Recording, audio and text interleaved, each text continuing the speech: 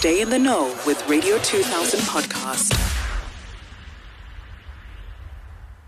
Yeah, it's pretty big for me and a huge honor, obviously, to play 100 caps for my country.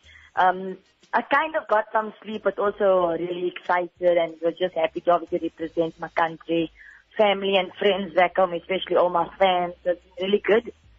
Well, to those people, maybe perhaps that just need a bit of a reminder, maybe they were not watching yesterday. You secured beautiful numbers yesterday. 3 for 22 en route to the series clean sweep. But not only that, you walked away with the player of yesterday's match as well as the series altogether. How does that make you feel? Yeah, I think I always set high standards for myself, and obviously one of my goals was obviously to get a player of the match in every series that we do play. And then just obviously getting the series, not just a bonus, trophy was just a bonus for me. So I was really chuffed with my performance, and obviously I couldn't have done it without the team, so I'm really happy for the girls.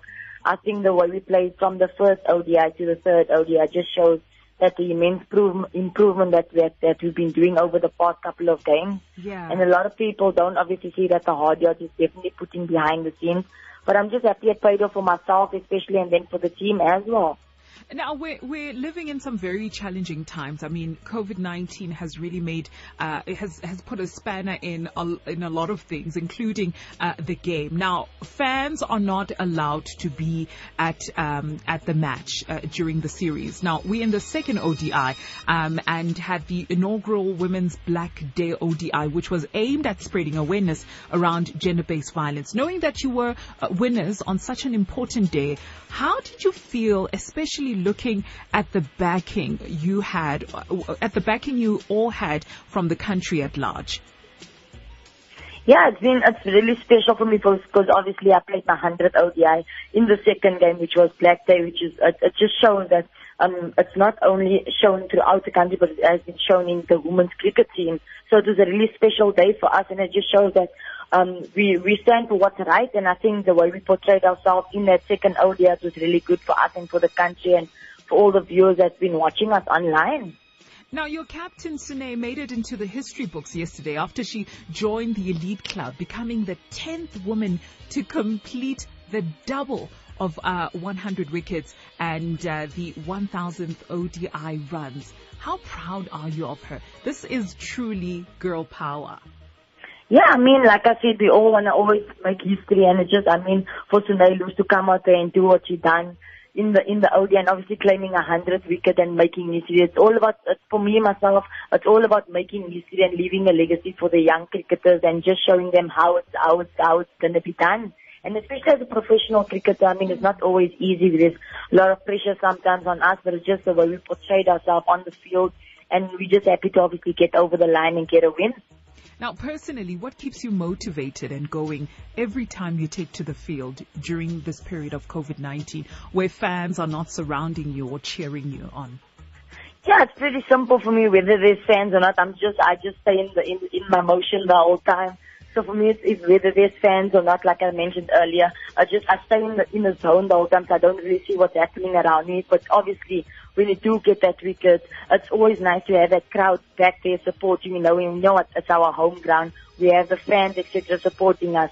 So yeah, it's been really good, man. I just enjoy overall just stepping onto that field every time I walk onto the park with the team. It's just a family, and it's just for me I normally say whenever I walk over that boundary rope, I just switch into beast mode. I just want to go out there and take wickets for the country. Yeah. But it all boils down obviously to enjoying yourself. You have to love what you do. And that's the only way you're going to keep that happiness on your face all the time. Oh, that's true. Now, you start your your three-match T20 series against the same opposition on Friday. How excited are you heading into this on the back of the ODI win? And what are you expecting? You have the upper hand, clearly.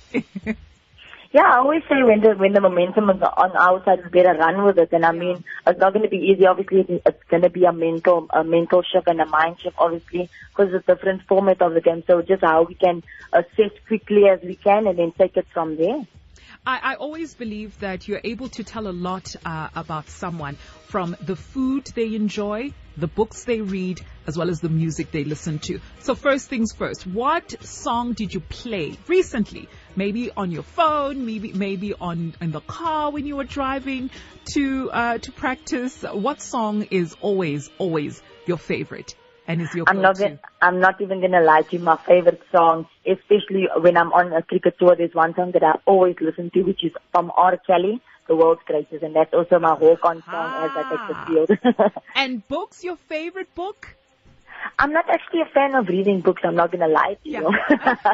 Okay, we're gonna move on to food. I'm sure you love eating.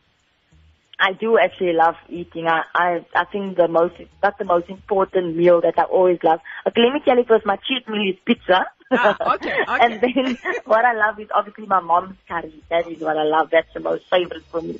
My goodness. The next time we perhaps see each other, because I'm hoping to get you into the studio once we're done with this pandemic, you must bring your mom's curry for us, okay? I definitely will do that, but just don't fall in love with it because I can't bring it all the time. Thank you so much for this. Absolutely enjoyed our chat, and we will forever celebrate you. You are doing incredible work. Thank you.